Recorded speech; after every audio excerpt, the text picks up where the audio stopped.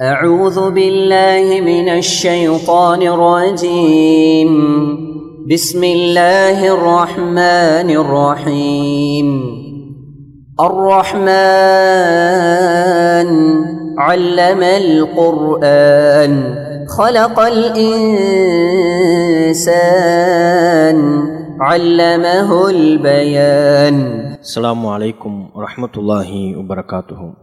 இல்லாமுள்ள அல்லாஹுவின் நல்லடியார்களே, அல்லாஹு ரப்புல் ஆலமீன் பாவங்களில் மிகப்பெரிய பாவமாக தன் மீது பொய்யுரைப்பதை பற்றி கடுமையாக எச்சரிக்கை செய்கிறான்.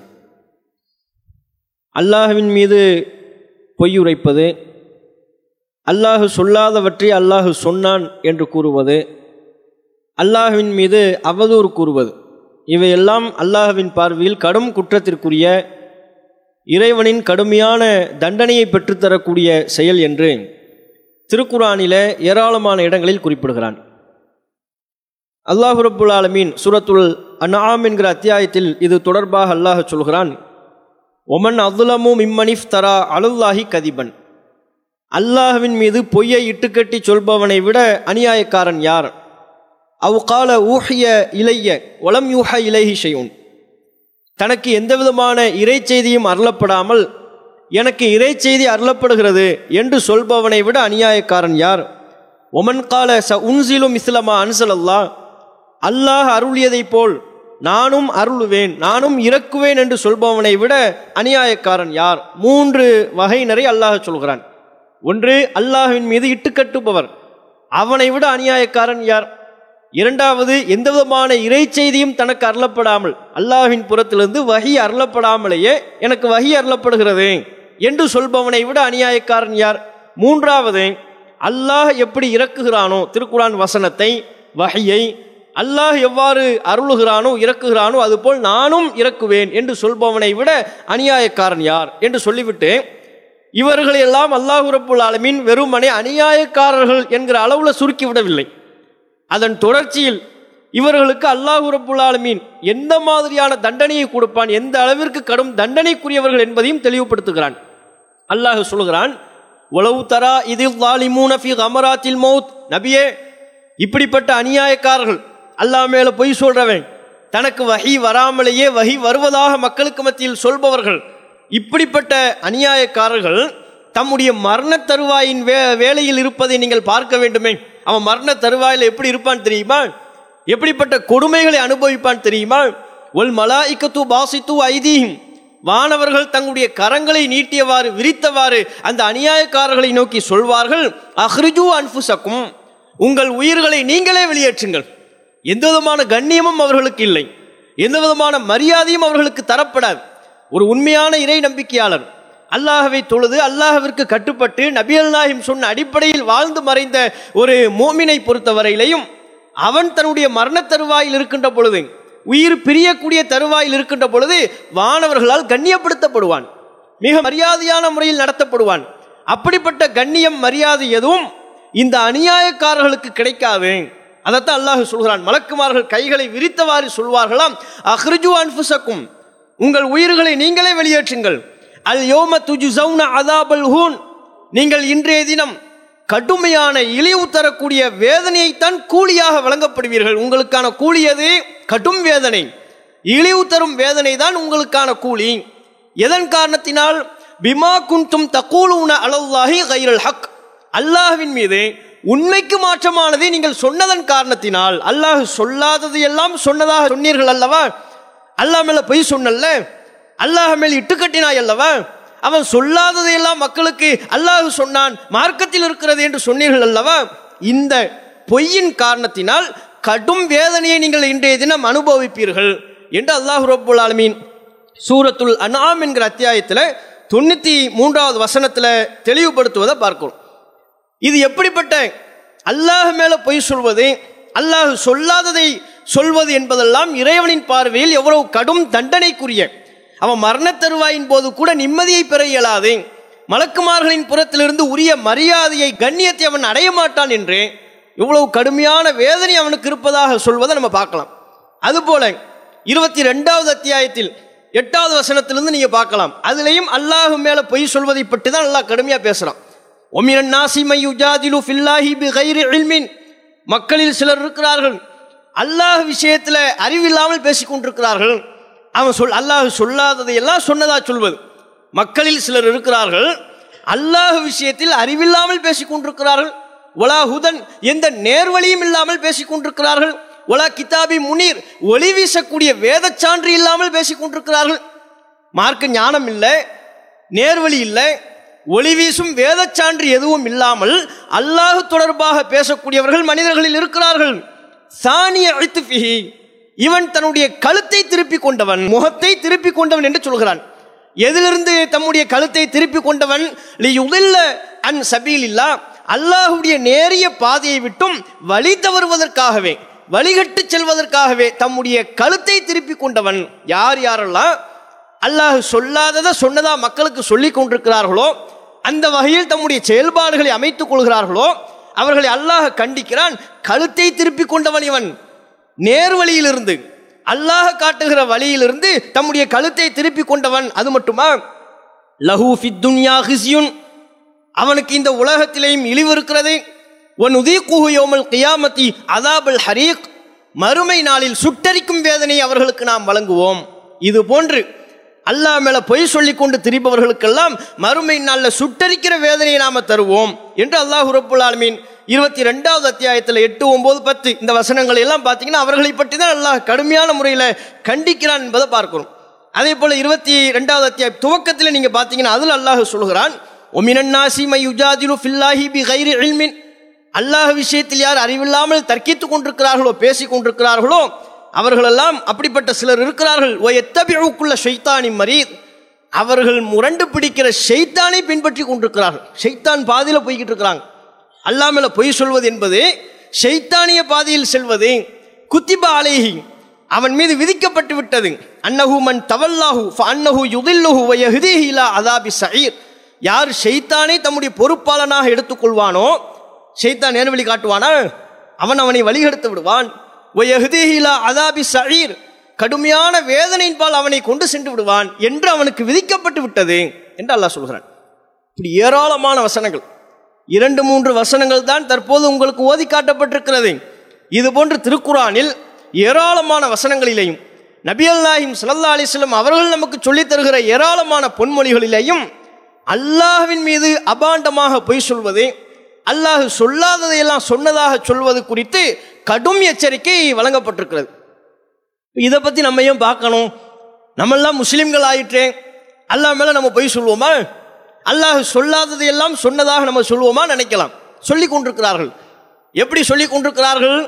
யார் யாரெல்லாம் மார்க்கத்தில் இல்லாத பிதாத்துகளை செய்து கொண்டிருக்கிறார்களோ, பிதாத்துன்னு இருக்குல்ல, ரசூலுல்லாஹ் சொல்லித் தராதது, நபிகள் நாயகம் கற்றுத்தராதது, நபிகள் நாயகம் அங்கீகாரம் வழங்காதது, இந்த பிதாத்துகளில் யார் யாரெல்லாம் ஈடுபட்டு கொண்டிருக்கிறார்களோ அவர்களெல்லாம் ஒரு விதத்தில் அல்லாஹ் மேலே பொய் சொல்லிக் கொண்டிருக்கிறார்கள். அல்லாஹ் சொல்லாததை அவன் சொன்னதாக கற்பித்துக் கொண்டிருக்கிறார்கள். ஏன் பிதாத்துங்கிறது என்ன? மார்க்கத்தில் இல்லை, ரசூலுல்லாஹ் கற்றுத்தரலை. நபிகள் நாயகம் ஸல்லல்லாஹு அலைஹி வஸல்லம் அவர்கள் ஒரு விஷயம் வணக்க வழிபாடு என்று இருக்குமேயானால் ரசூலுல்லாஹ் நமக்கு சொல்லி தந்திருப்பாங்க. அல்லாஹ்வை எப்படி நம்ம வணங்கணும், வணக்க வழிபாடுகளை எவ்வாறு புரிய வேண்டும் என்பதை கற்றுத்தருவதற்கு தான் ரசூலுல்லாஹ் அனுப்பப்பட்டிருக்கிறாங்க. அப்படிப்பட்ட நபிகள் நாயகம் நமக்கு எந்த ஒரு வணக்கத்தையும் கற்றுத்தராமல் சென்றிருக்க மாட்டார்கள். அதான் ஒரு மோமினின் நம்பிக்கை.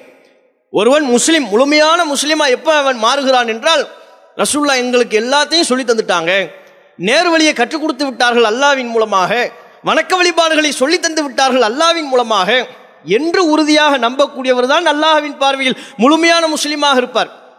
அப்போ எல்லாமே நபிகள் நாயகம் சொல்லி தந்து விட்டார்கள் எனும் பொழுது ரசூலுல்லாஹ் சொல்லித்தராததை, நபிகள் நாயகம் கற்றுத்தராததை மார்க்கத்தின் பெயரால் செய்யலாமா? செய்யக்கூடாது. அப்படி செய்பவர்கள் எல்லாமே அல்லாஹ் மேலே இட்டு கட்டுறாங்க. ஏன்? இப்போ கத்தம் பாத்தியா ஓதுறாங்க, மௌலுது ஓதுறாங்க, மீலாது விழாக்கள் கொண்டாடுறாங்க, மார்க்கத்தின் பெயரால் தாயத்து கட்டுறாங்க, தர்கா கட்டுறாங்க, தர்காவில் போய் பல்வேறு விதமான அனாச்சாரங்களில் ஈடுபடுகிறார்கள்.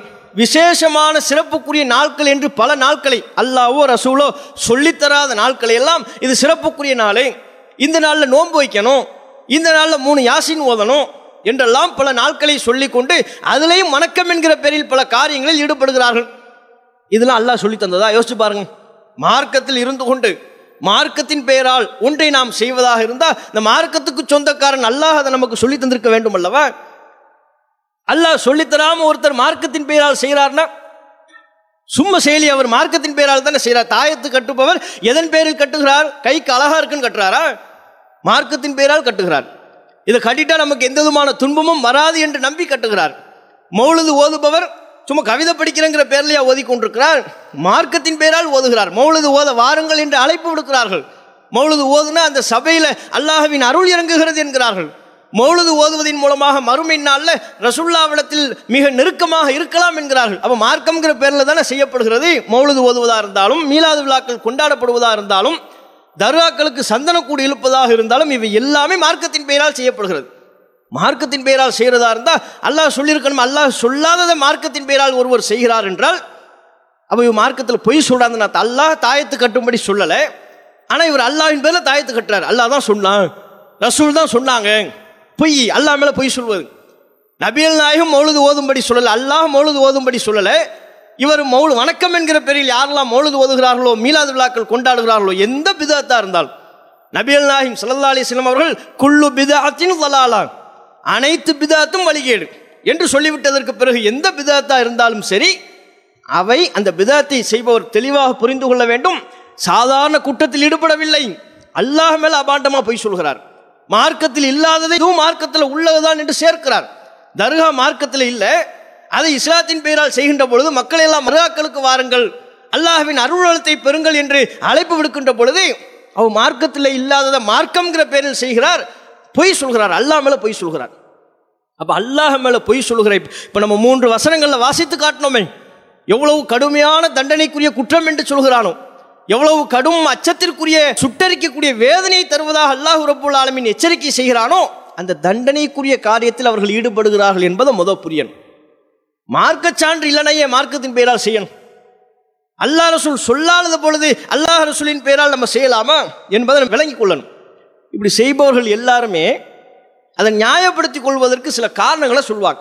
அவங்களுக்கே தெரியும் குரான்ல இல்லை. மௌலுது ஓதுறவங்கிட்ட போய் மௌலுது ஓதுவதற்கு குரான்ல ஆதாரம் இருக்கான்னு கேளுங்க, இல்லைன்னு தெரியும். ஐவேளை தொழுகைக்கு பிறகு கூட்டு துவாக்கள் ஓதுகிறார்கள் அல்லவா?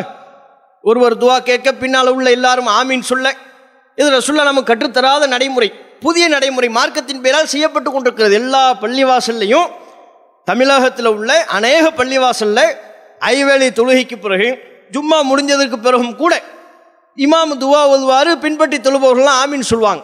இதெல்லாம் மார்க்கத்தின் பெயரால் தானே செய்யப்படுது. இப்படி இதுக்கு ஆதாரம் இருக்கான்னு கேட்டால் ஆதாரம் இல்லை என்பது அவர்களுக்கே தெரியும். ஆதாரம் இல்லை தான், நன்மையை தானே செய்கிறோம். நம்ம என்ன கூத்தடிச்சோமா? தொழுகிறது தப்பா? துவா ஓதுறது தப்பா? நோன்பு வைக்கிறது தப்பா? திக்ர் செய்கிறது தப்பா? கூட்டாக சேர்ந்து கொண்டு திக்ர் செய்கிறது தப்பா? நன்மைதானே என்று சொல்லி மார்க்கத்தில் இல்லாத அந்த பிதஅத்தான காரியங்களை தமக்கு தாமே நியாயப்படுத்திக் கொள்வதை இன்றைக்கு நீங்க பார்க்கலாம். இப்படி நியாயப்படுத்தவே கூடாது. ரசூலுல்லாஹ் உன்னை தப்புன்னு சொல்லிட்டாங்கன்னு வைங்க, அதை எந்த விதத்திலும் நியாயப்படுத்தக்கூடாது. நன்மைதானேன்னு சொல்லி நியாயப்படுத்தலாமா? நீங்க பாருங்க, உதாரணத்துக்கு சில சம்பவங்களை சுட்டி காட்டலாம். அப்துல்லா இப்னு மஸ்ஊத் ரலியல்லாஹு அன்ஹு, அவங்க ஒரு நபித்தோழர், சிறந்த நபிகள் நாயகம் ஸல்லல்லாஹு அலைஹி வஸல்லம் அவர்களால் சிலாகிக்கப்பட்ட பல்வேறு சிறப்புகள் சொல்லப்பட்ட ஒரு நபித்தோழர்.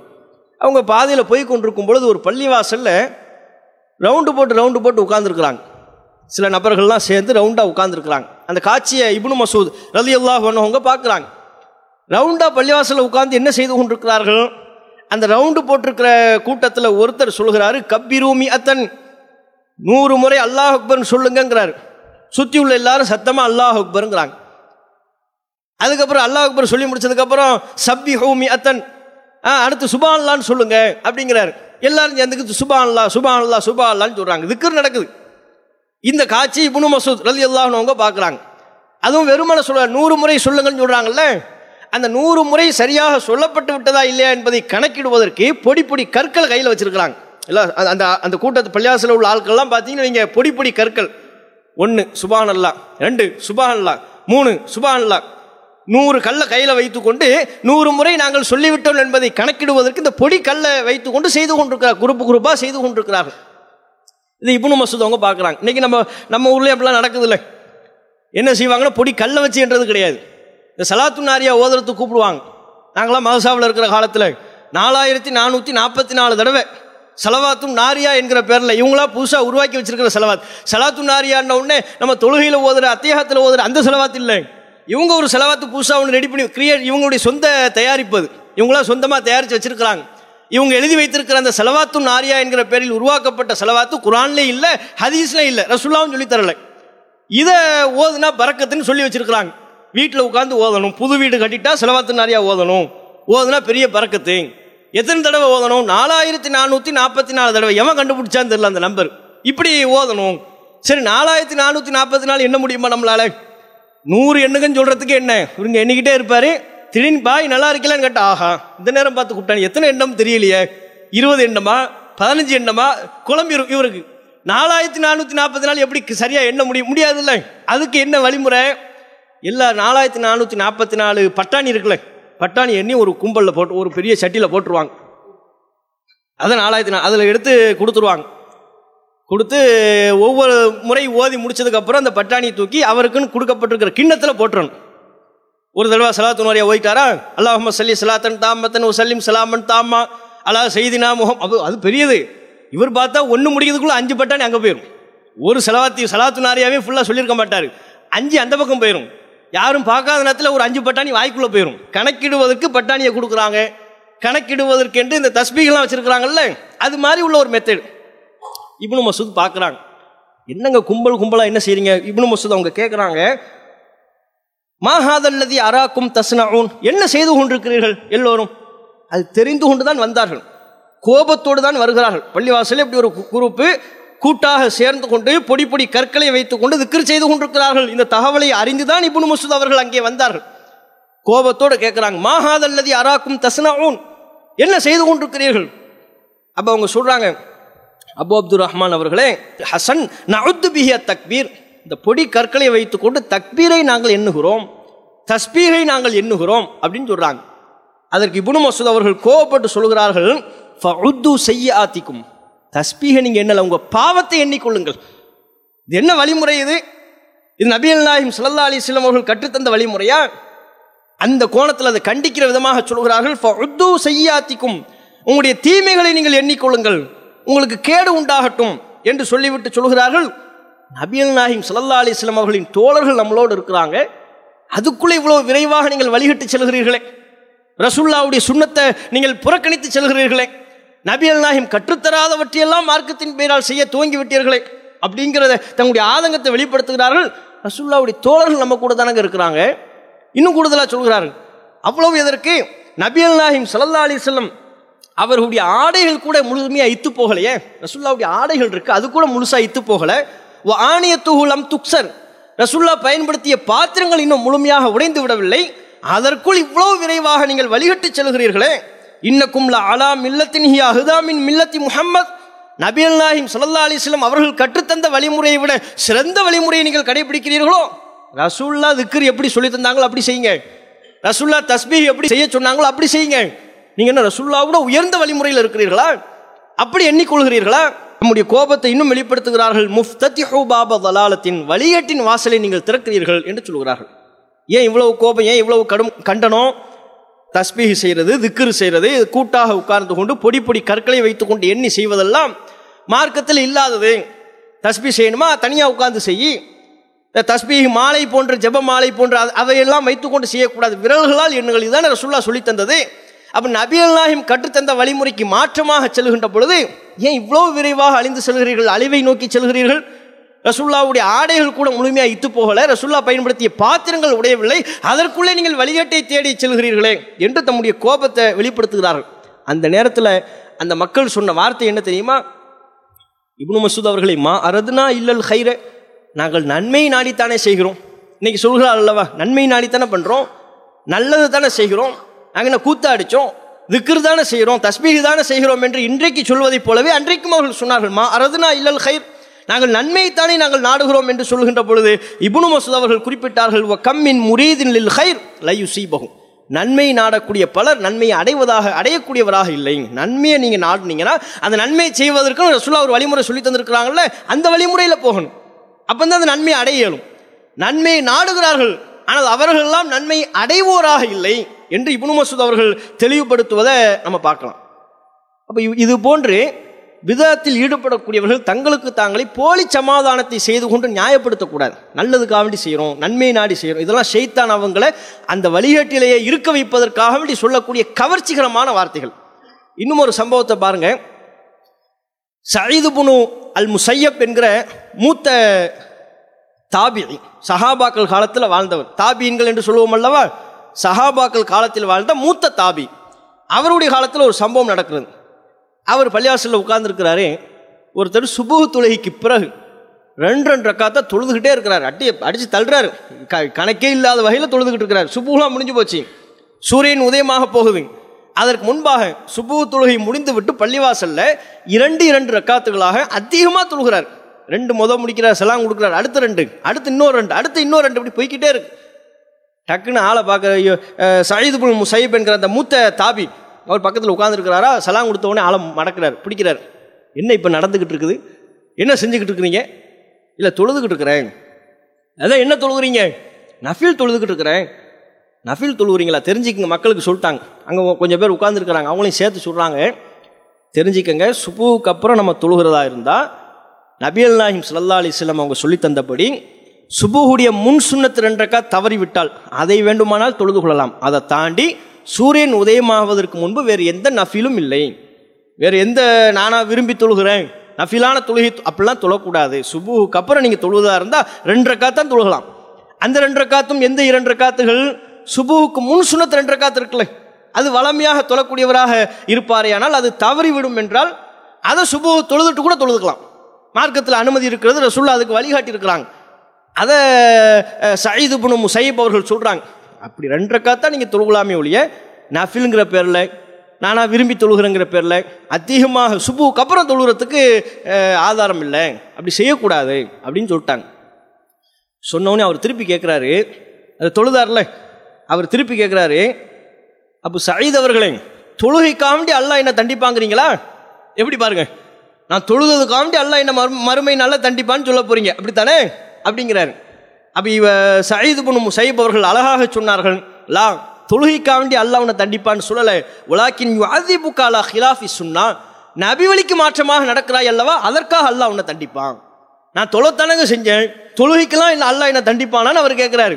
திருப்பி சயீத் இப்னு முஸையப் அந்த மூத்த தாபி பதில் சொல்கிறார், தொழுகைக்காண்டி அல்லாஹ் உன்னை தண்டிக்க போறான்னு சொல்லலப்பா, நபி வழிக்கு மாற்றமாக நடக்கிறாய் அல்லவா, ரசூலுல்லாஹ் சுபுஹ் முன் சுன்னத் 2 ரக்காத் தவறி விட்டால் அதைத்தான் சுபுஹுக்கு பின்னால் தொழுகலாம் என்று வழிகாட்டி இருக்கும் பொழுது அந்த சுன்னத்துக்கு மாற்றமாக நீ செயல்படுகிறாய் அல்லவா, இதுக்கு அல்லாஹ் உன்னை தண்டிப்பான் என்று சொல்கிறார்கள்.